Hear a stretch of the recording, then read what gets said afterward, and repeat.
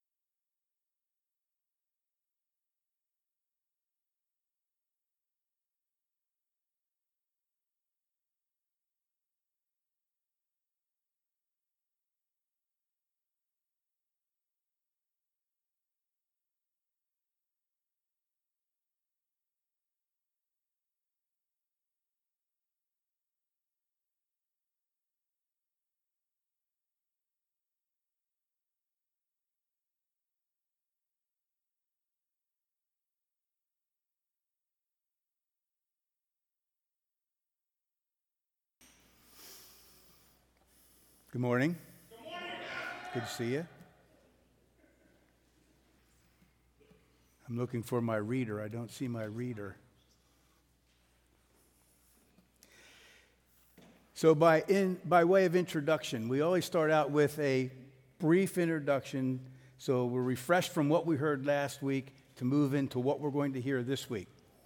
Last week's title was A Final Farewell, and it was the account of Paul's final farewell to the Ephesian elders. He told them they'll never see him alive again because God's mission for him was going to take him down to Jerusalem and over into Rome. Possibly to Spain, we're just not sure, but Rome is definite.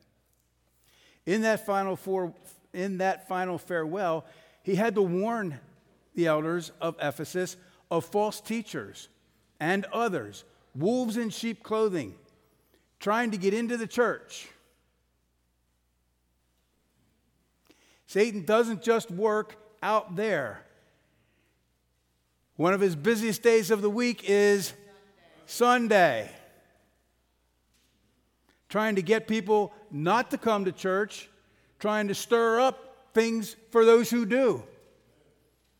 And Paul told the Ephesian elders, as soon as I leave, that's going to happen. You need to watch out. You need to be on your guard. Satan will try to infiltrate the church. Believe it or not, Satan will try to put in place his people in the pew, if possible. We just talked a little bit at the end about how we watch out and guard ourselves and the church from this happening, and the primary answer is we need to become thoroughly familiar with the Word of God so we cannot be deceived and move away from truth. Let me just give you one quick example. I don't want the review to get too long. But Satan will tempt church people to talk about one another in a negative way, to try and cause division and split in the church. And if we're not familiar with the Word of God that says don't do that, no backbiting, no strife, no division, love one another, long-suffering with one another, gentle with one another, forgiving one another, merciful towards one another, as He is towards us. Well, if we know that, we won't fall into that trap. And we'll stop it in ourselves, and we'll stop it in others. You mean I have to be like confrontive? Nope. When somebody begins to talk to you about somebody else, you just simply tell them, you know what, I don't really need to hear that. You can talk to them about that if you have a problem, or you can go to your elder and he'll help you, but you don't need to be talking to me about that. Knowing the Word of God stops that stuff, stops Satan from getting into the church. That's just one example of countless number of examples. I'm not even sure why that one came to mind. Honestly, I don't know anything. I'm not addressing any specifics. I don't know anything. That one just came to mind to share. But that's representative of countless numbers of things, little things. Not just big things. It's the little foxes that spoil the vine, Scripture says. It's the little things that needle and needle and needle until you finally have a wrong reaction, make a wrong decision. The Word of God, it's our foundation, it's our measuring standard that we use to expose, to protect ourselves, and to ward off the attacks of the enemy. After he warned them, he departed. They prayed together. Remember how we closed last week? Anybody remember? We prayed together. We followed Scripture example. This week,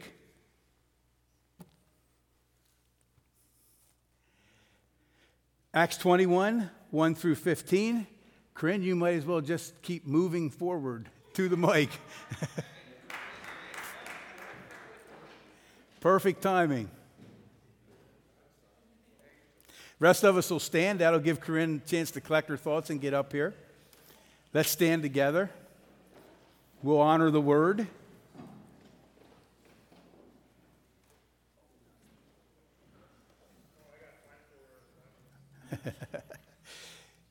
Take your time, Corinne. Take your time. Right, Jamal? Take your time. Take your time. So I think I told you 1 through 15. It's actually 1 through 16. It's just one more verse. Acts chapter 21, 1 through 16 should be, really. After we had torn ourselves away from them, we put out to sea and sailed straight to Cause. The next day we went to Rhodes, and from there to Patara. We found a ship crossing over to Phoenicia, went on board and set sail. After sighting Cyprus and passing to the south of it, we sailed on to Syria. We landed at Tyre, where our ship was to unload its cargo. We sought out the disciples there and stayed with them 7 days. Through the Spirit, they urged Paul not to go on to Jerusalem. When it was time to leave, we left and continued on our way. All of them, including wives and children, accompanied us out of the city, and there on the beach we knelt to pray. After saying goodbye to each other, we went aboard the ship and they returned home. We continued our voyage from Tyre and landed to Ptolemais, Just say whatever. Yeah. where we greeted the brothers and sisters and stayed with them for a day. Leaving the next day, we reached Caesarea. Caesarea. Yep. That And one I stayed know. at the house of Philip the evangelist, one of the 7. He had 4 unmarried daughters who prophesied. After we had been there a number of days, a prophet named Agabus came down from Judea. Coming over to us, he took Paul's belt, tied his own hands and feet with it, and said, "The Holy Spirit says, in this way the Jewish leaders in Jerusalem will bind the owner of this belt and will hand him over to the Gentiles." When we heard this, we and the people there pleaded with Paul not to go up to Jerusalem. Then Paul answered, "Why are you weeping and breaking my heart? I am ready not only to be bound, but also to die in Jerusalem for the name of the Lord Jesus." When he would not be dissuaded, we gave up and said, the Lord's will be done. After this, we started on our way up to Jerusalem. Some of the disciples from Caesarea accompanied us and brought us to the home of Mnason, where we were to stay. He was a man from Cyprus and one of the early disciples. Thank you. Thanks, Corinne. May be seated. So the title of the message is On to Jerusalem. Paul has been wanting to get to Jerusalem for a little while, for quite a while now. In this passage, which you heard Corinne read, it's mostly narrative. It's an account of their journey to Jerusalem. It's an account of their journey from Ephesus, or actually, well, it started in Ephesus. He met with the elders in Miletus, and now they're on their way to Jerusalem. Luke wants to give, for some reason, a lot of details about this journey regarding this leg of the trip. And the verses Corinne read, most of them, contain those details. So we're going to look at this passage. We got some things to talk about. But the application is going to be same old, But please don't take it as same old, because God's very, very serious about the application. The only reason it's same old is because we may not have quite gotten it yet. And so week after week from these passages, he's challenging us with the same thing. The most striking feature of this narrative is the repeated warnings of danger to the Apostle Paul. Danger, danger, Will Robinson. I think I said Will Smith the last time I used that. Lost in space. Danger, danger, Will Robinson. Everywhere Paul went. Danger, danger. Danger awaits. Danger lies ahead. The most striking feature of the Apostle Paul in this narrative is how he responds to the repeated warnings of danger. And that's from which we're going to take our application at the end, how he responds to these repeated warnings of danger. FYI, again, God is going to challenge us to bring our lives in line with his word, to bring our lives in line with his desires for how we are to live this life as believers, as Christians. When we were praying in the room before service, it came to us, God is saying very clearly, it can no longer be business as usual for the church. That's right. You see where business as usual has gotten us.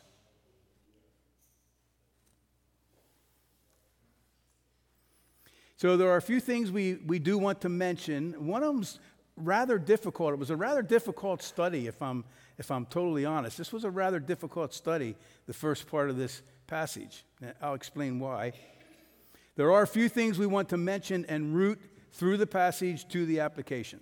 So let's begin to break down the passage. There's our map. Can you see it? Some geography. I know some of you guys are geography buffs.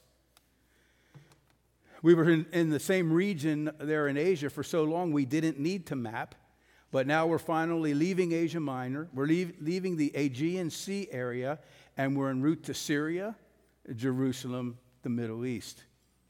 So a brief look at this journey geographically. From where they met with the Ephesian elders at Miletus, they sailed to the island of Kos, C-O-S, it's K-O-S today, off the coast of Greece. From there to Rhodes, then to Patara. They kept the island of Cyprus on their left. I'm not sure why Luke feels that's important, but he wanted us to know they sailed south of Cyprus.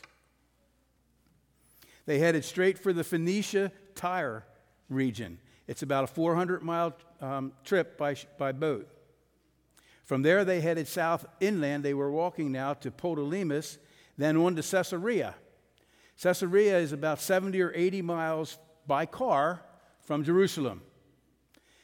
So Kos I have circled in yellow. I want to talk to you about Kos a little bit. And Caesarea is circled in yellow. Caesarea is simply a part of Jerusalem. It's the port area where the ships would arrive and depart from. So a little bit about this island of Kos, because I want this to become real for you. Does anybody in here know anybody from the island of Kos? I bet you do, and you don't know they're from the island of Kos. Does anybody know the name Nick Pica? His wife's from Kos. How about the name, Lutzy, Kevin Lutz? His wife's from Kos. Over at Roots, did you ever eat at the Greek stand? The Greek food stand at Roots? Get a gyro or gyro or however you say that? That family is from Kos.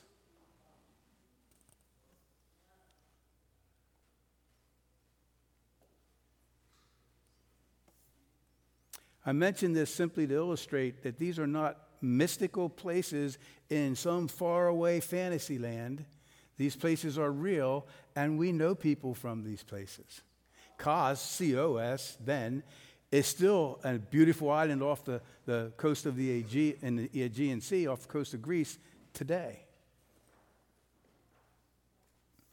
These biblical accounts that we're reading about, they happened in very real places, many of which still exist today. The Greek family I mentioned from Roots, actually,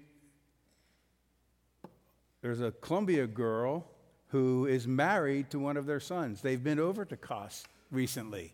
So I just want you to realize this is all real. This isn't some fantasy made-up story.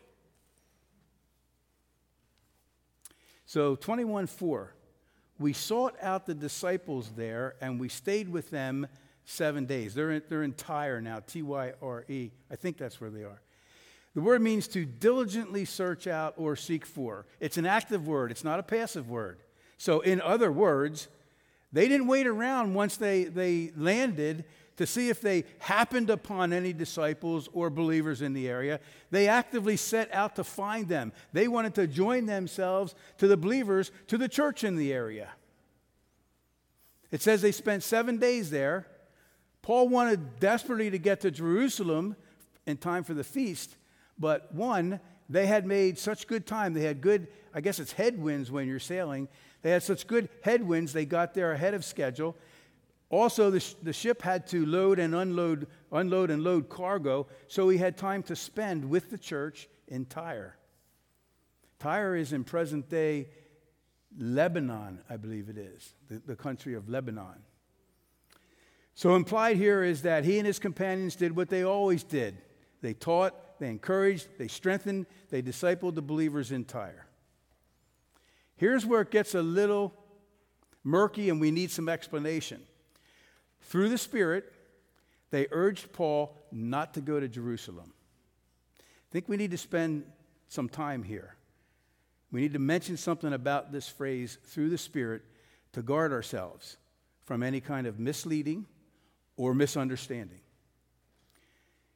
We need to be very careful not to read this as if it's saying the Holy Spirit was telling them not to go to Jerusalem. It's very important that we understand that's not what it's saying. Even though it seems like it's what it's saying. That's what made it so difficult. It can't be that, though, because that would be very contradictory to what Scripture has already told us that the Holy Spirit said about this matter. Acts 20:22, we've seen it before. This is Paul. Now I am bound by the Spirit to go to Jerusalem. I don't know what awaits me, except that the Holy Spirit tells me in city after city that jail and suffering lie ahead. Paul said at that time, he said, I'm bound by the Spirit. And we looked at that exhaustively. It means to be tied to, fastened to, attached to. It means to be compelled, constrained, prompted, led very specifically by the Spirit. And the phrase, the Holy Spirit tells me, from this verse and from others that we've read, others we've already looked at, it was clearly the Holy Spirit himself leading Paul to Jerusalem. Are you with me? Paul himself viewed what these believers in Tyre were saying to him, not that the Holy Spirit had changed his mind, and now the Holy Spirit was forbidding him to go, which is kind of the way it seems to read. He was simply seeing this again as a warning of what awaits him there. I'll explain it a little further yet. We're not finished explaining through the Spirit, what through the Spirit means. But we are going to look ahead a little bit to help us understand it. So, Acts 21:7-9. It's simply further narrative, further details, further facts, and historical information. Just know that in these verses, which we're not going to really cover, verses 7-9, Paul and his companions continue their travels south. They leave Tyre now. They travel south, Palomas, I think it was, Caesarea, Jerusalem area. Then something very interesting happens in Caesarea that is related to the Holy Spirit's leading him to Jerusalem. That's why I'm jumping ahead to that. You got that? A man named Agabus, who had the gift of prophecy, arrived from Judea. He took Paul's belt and he bound his own feet and hands with it.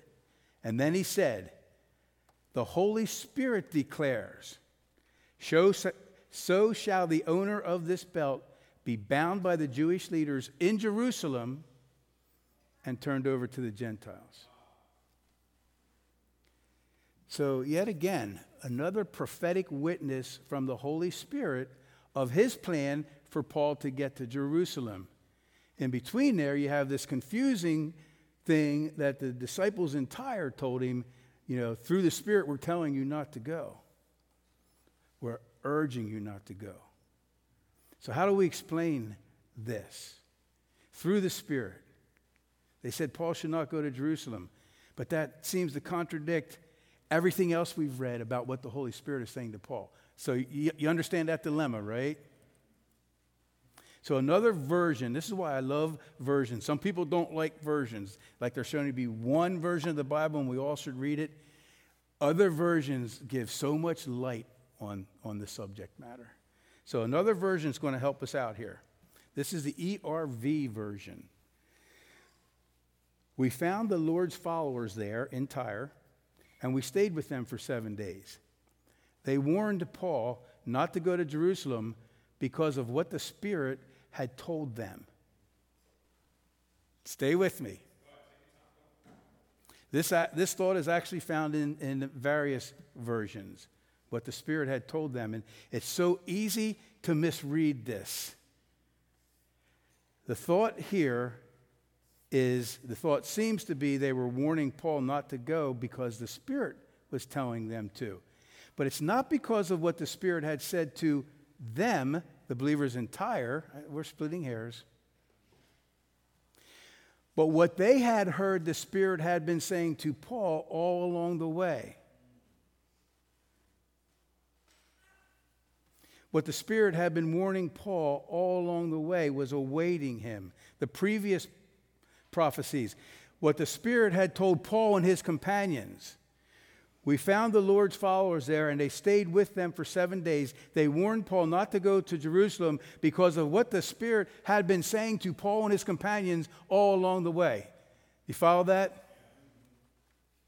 It's not saying they prophesied this to Paul.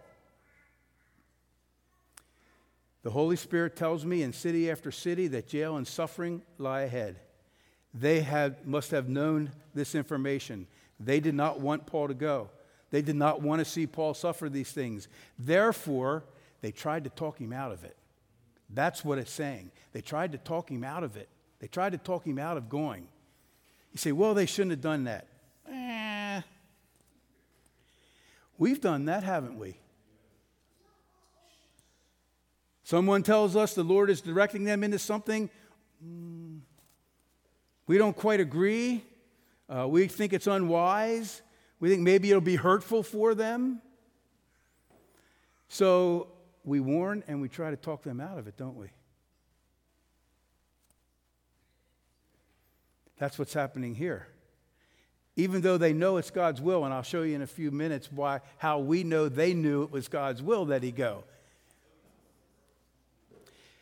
Getting a little more down to earth with this, or bringing it home more, we do that especially with our children because we want to protect them as if the Lord can't. Or we can do a better job of protecting them than he can.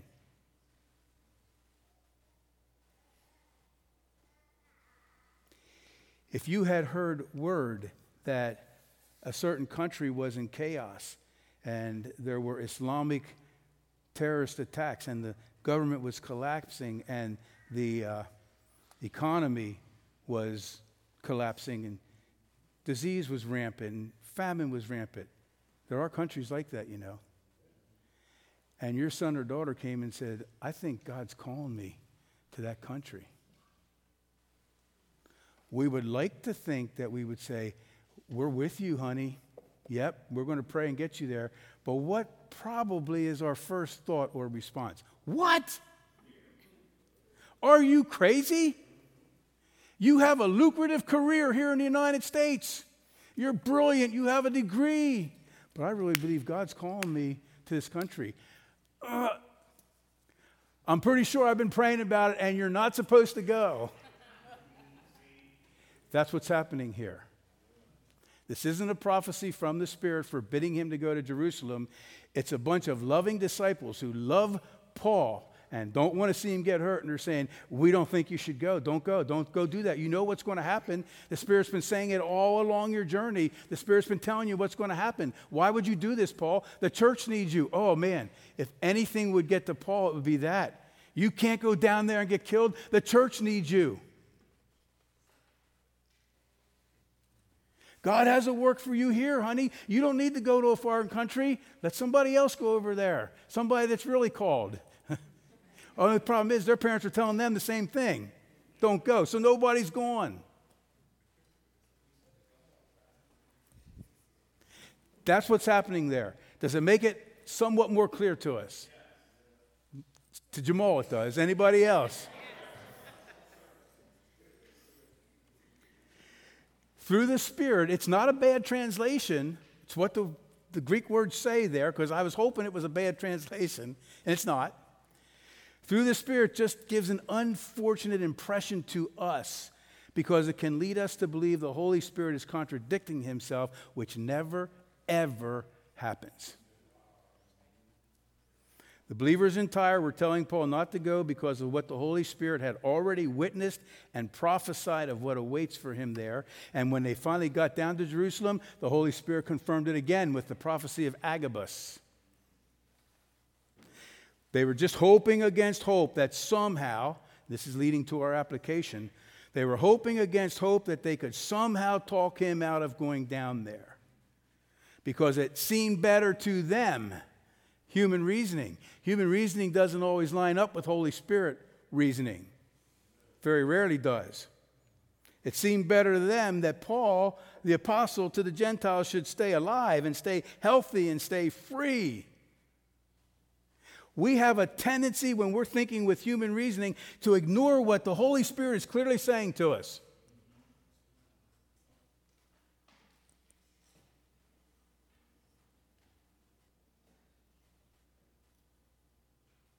You may even have a situation going on in your life right now where you know what the Lord is saying, but you're fighting against it with your human reasoning because it doesn't make earthly sense.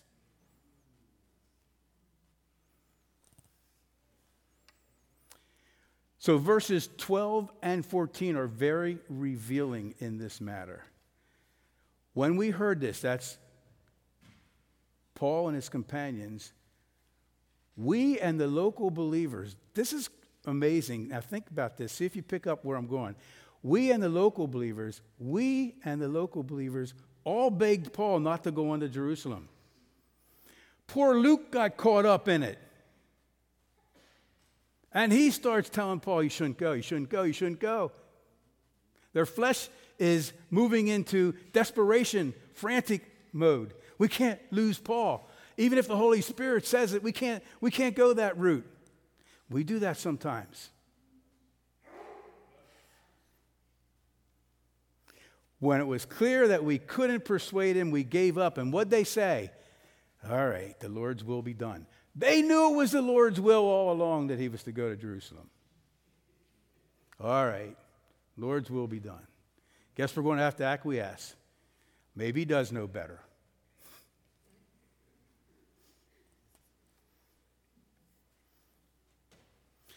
I was really blown away that even Luke and his companions were so influenced by the believers at Tyre that they also started begging Paul not to go. And I'm not sure if I have it in here. We'll see as we move forward. There's a verse that said, that Corinne read for us, that said, Paul said to him, why do you have me weeping like this? He wasn't just cold and calculating and hard-hearted. They were telling him the church needs him, and he knew the church needed him because in one of his letters, he said, I have a decision. I can either depart and go home and be with the Lord, which is far, far better for me, but I can also stay here and minister to you, which is far better for you. And in that case, he decided to stay. His heart is for the church. So them telling him, we can't lose you, you can't leave, this can't happen to you, that was touching his heart. Why do you have me weeping like this? It's like, stop. It's like, come to your senses. What's more important, that I appease you or I obey the Holy Spirit? We face that choice in life a ton. Appeasing man or obeying the Lord.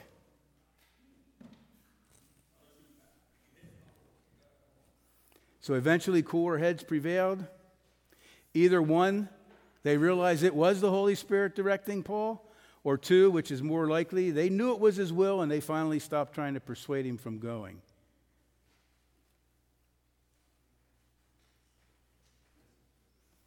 In any case, they finally admitted, all right, that's the way it's going to be. 13 and 14. Oh, I do have it in here. Paul said, why all this weeping? Some versions say, why do you have me weeping? You're breaking my heart. I'm ready not only to be jailed at Jerusalem, I'm ready even to die for the sake of the Lord Jesus. So when it was clear that we couldn't persuade him, we gave up and we said, the Lord's will be done. The application for us today comes from Paul's words right here. I'm ready not only to be jailed, but even to die for the sake of the Lord. To their begging and their pleading with him not to go to Jerusalem, knowing Paul, we're not surprised at his response. Remember recently we covered verses that said the same thing. My life is worth nothing to me unless I use it for finishing the work assigned me by the Lord Jesus. I'm going to get ahead of myself from the application, but this is what God has been saying to us over and over and over again. This is the level of commitment that he's calling his church to in these days, not just this church. God has a work he wants to do. You know, there's a parable where it says you don't go build a tower unless you first count the cost. And if you don't have the resources, you don't build it. And we always think, well, that's talking about us. We shouldn't start a project unless we make sure we have all the resources and can finish it. But there's another application of that. It's God. He looked out and he said, this is what I want to do.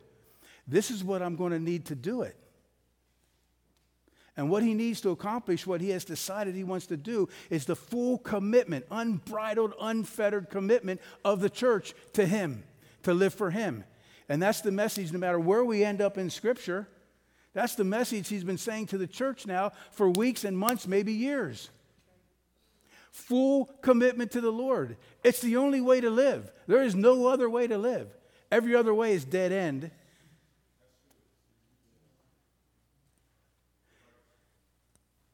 Why does he keep saying the same thing? Well, I've told you this before many times. There was a pastor new at the church, and the elders thought he was going to be great. And so, for the first 6 Sundays, he preached the same sermon.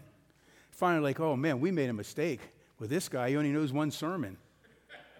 So they went to him and they said, why do you keep preaching the same sermon over and over? He says, when you get this, I'll move on to another sermon.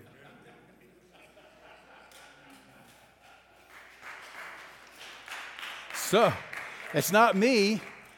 Everything, this whole series through Acts, God keeps saying the same thing to us. I'm challenging you to bring your lives in line with my word, my desires, my will, my plan, my purposes for the church. I've counted the cost. I can do what I said I'm going to do if I have the church on board with me. We don't usually put God in that perspective. We think he'll just do whatever he wants. He can do that. He's all powerful, and he can. But that's not how he works. He works through his church on earth. How does Satan work on earth? Through his demons, right? Through his people. How does God work on earth? Through his angels, through his people.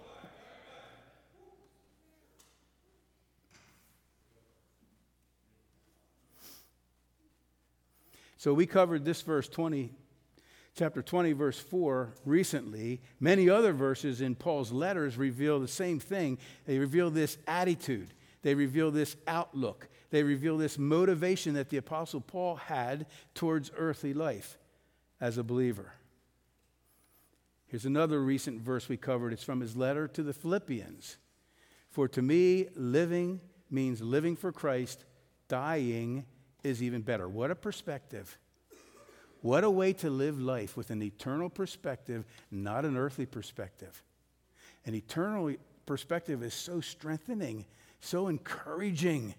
An earthly perspective is so weakening, so discouraging. What is there to live for? You guys think there's a lot to live for in this world, and there are. God created the world. He gave us everything to enjoy. But the most fulfilling life you'll live is if you totally give your life to him and live his plan. It's more than anything you could ever come up with on your own. King James Version says it very simply. It's an easy way to memorize it. To live is Christ, to die is gain. One of the first verses I memorized back in the day. For those who are in the discipleship training class, we're entering into that section where we're going to be saying, what portions of the word do we think are the most important to get to our disciples early on? Well, this would be one of them right here. For me to live is Christ, to die is gain. But how many of us actually live? Don't skip over this. How many of us actually live according to this mantra? According to this mindset towards life? How many of us give it more than lip service? For those who do, you found it's a very freeing way to live. So when it was clear that we couldn't persuade him, we couldn't persuade Paul to do something that the Holy Spirit, to not do something the Holy Spirit told him to do. Is that a surprise?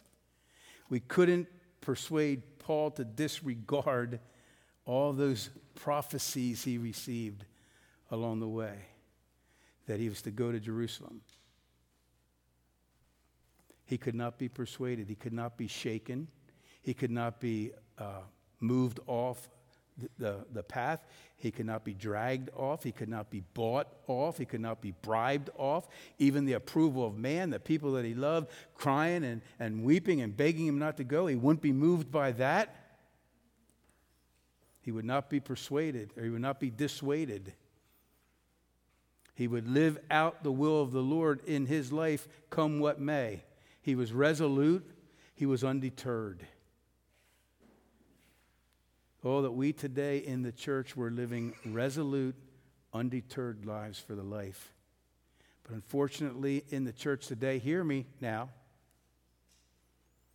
Unfortunately, in the church today, we are often deterred by the least little thing that doesn't go our way.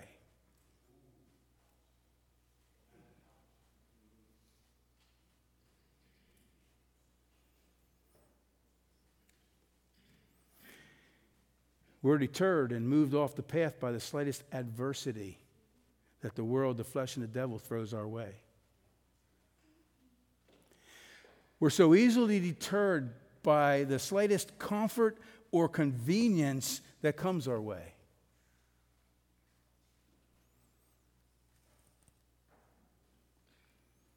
That the world, the flesh, and the devil bring our way on purpose. And the devil is a student of human behavior for centuries and centuries and centuries, and he knows you. And he knows what he can place in front of you that will deter you, that will move you off the path. And he will relentlessly do that. Honestly, I have to say I'm amazed when people come to me and it's the same old, and I'm like, Satan has done this to you before. Don't you see it?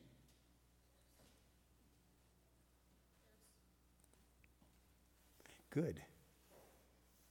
That'll guard you. If we're thoroughly familiar with the Word, he won't be able to do that so easily, because it's always disobedience to the Word when we get deterred and then we buy into the temptation. And just another word too, because we focus on adversity, and adversity moves us off the path, and it definitely does. But you know what else moves us off the path? The opposite of adversity. It's an ursity word. It's not quite an ursity word, I'm sorry. It's prosperity. Prosperity. Prosperity is just as bad. We get so caught up in this hemisphere, in prosperity, that we'll allow that to move us off of living for the Lord.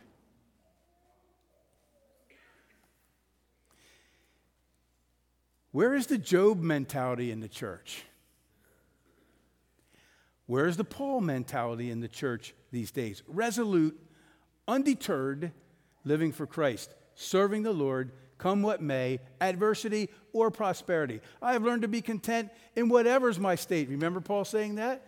I've had plenty and abundance, and I've had not enough food to eat, and it was cold. It didn't matter. I'm never moved off the path by anything earthly. I'm never moved off the path of serving him. We're going to need this mindset in these days ahead.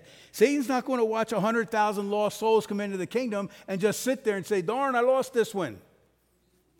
Some of you have already seen it and felt it. Some of you have already allowed yourselves to be moved off the course by it.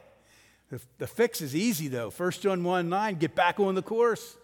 One thing I do is forget what's behind, and I press on. I pick myself up. I get back in the race, back on track.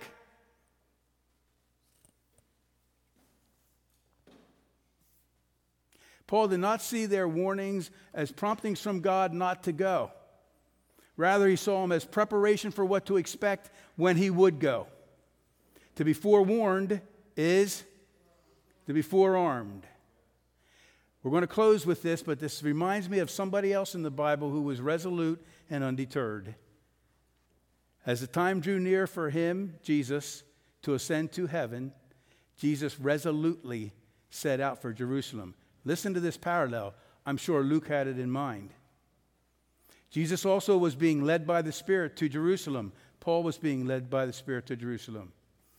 Jesus also could not be persuaded to turn back or turn away from the Father's will for him. Paul would not be deterred or turn back from the Holy Spirit's will for him. Jesus resolutely set out for Jerusalem. Paul resolutely set out for Jerusalem. Jesus knew full well what awaited him there, cruel death by crucifixion. Paul knew full well from the prophecies of the Spirit what awaited him in Jerusalem, jail and torture and difficult times. Yet he, Jesus, him, Paul, they were unmovable. They were unshakable. They were fully committed to accomplishing the Lord's will planned for their lives. Jesus was first. Paul was following his example. Now we come. Now we come along.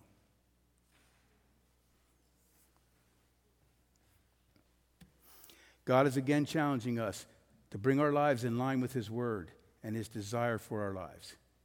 The question to ask ourselves as we worship is this: is his will for my life my highest objective in life? And you need to ask yourself that. And we need to break it down from generally, well, yeah, I think so, to specific decisions that we are making. Are we concerned that those decisions are in God's will for us? We have this neat little tool here, Finding God's Will. It's available to anybody who wants it. If you're trying to make a decision and you're actually interested if it's God's will, we have a tool to help you do that. If you're making a decision and you're just going to do whatever is most comfortable, most convenient, best for you, without any thinking about what God's will is, then have at it, but there's going to be consequences for that. We're at a stage right now that if you're truly a believer and you're just not taking God's will seriously, God's going to let you know about that. If we don't take care of this issue in our lives, he's going to. And that's not something that you want to experience. How many have been there and done that? We didn't take care of it, he had to. That's what I thought. Yeah, we don't want to go there. Is his will for my life my highest objective in life? Am I resolute? Am I undeterred? Am I unshakable, unmovable? Am I unable to be persuaded, even by the approval of man, and especially those who we love the most, away from living fully committed to Christ and his will and his plan and purposes for me? I'm convinced it's going to take that level of commitment on the part of God's people, believers, the church, you, me, if we have any hope of seeing this mighty move of God that he's been telling us he's going to do. 100,000 precious lost souls coming to Christ through us. Be forewarned, the enemy will not take this sitting down. You stand with me? Speaking of not sitting down, we stand. The band can come forward.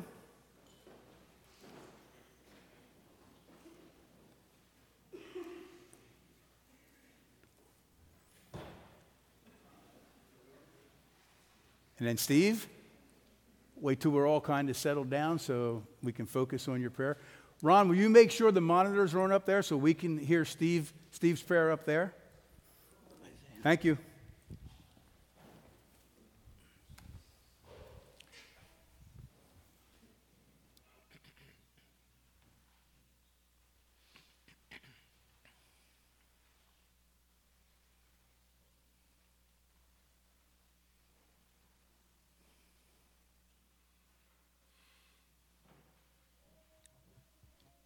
Father, I just think about all that you're teaching us and all that is happening within this body of believers. I think it's been impressed upon me the messages that you have been giving our pastor each week and how it is just the perfect word that we need to hear with what's happening to this body and within this body. You are preparing each and every one of us, Father, for a great move of God that is coming. For your revival, you have chosen this body of believers to be a part of the revival that you are bringing forward. And you are preparing each and every one of us. And Father, we don't always understand. We're not always comfortable with what you are doing. But Lord, we surrender to you.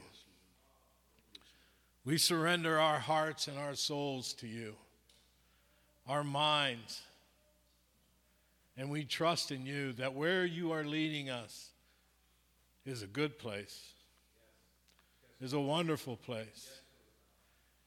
And we're going to see such beauty and such love and such transformation that the world has never seen before. You have chosen Columbia Christian Fellowship, Father.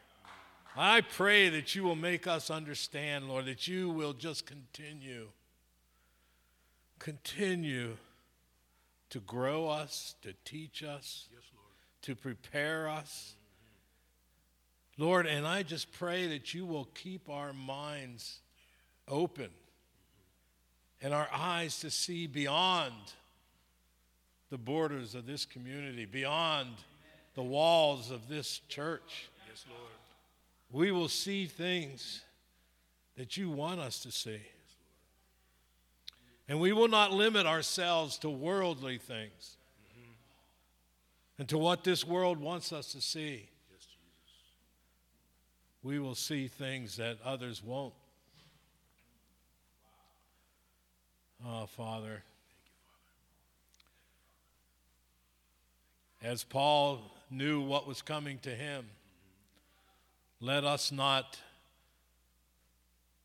be ignorant to some of the battles that we're going to have to go through. Some of the things that are going to come before us, as Pastor said, the enemy knows exactly what is going to kick us off the path. Let us know, each and every one of us, what is our demon? What is our temptation that is going to kick us off the path or try to kick us off the path? But and knowing that we may fall down, we may waver to the right or to the left for a short period, but I pray that each and every one of us will seek your face, Lord, and come back and get back on that path. Paul wasn't perfect, Father. Paul wasn't perfect. Luke wasn't perfect. None of us are. And that is the glory and the grace and the mercy of you, is that when we do waver, you're still there on that path, waiting for us, arms out, for us to come back. As I heard the word today, Father, a verse came to me, Father, and I looked it up. It's 2 Chronicles 20:15. And I just want to change just a little bit of it. It says, do not be afraid.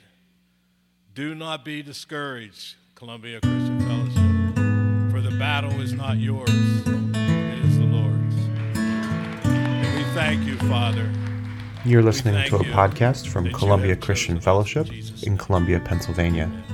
Our services are weekly at 10 a.m. We hope to see you there.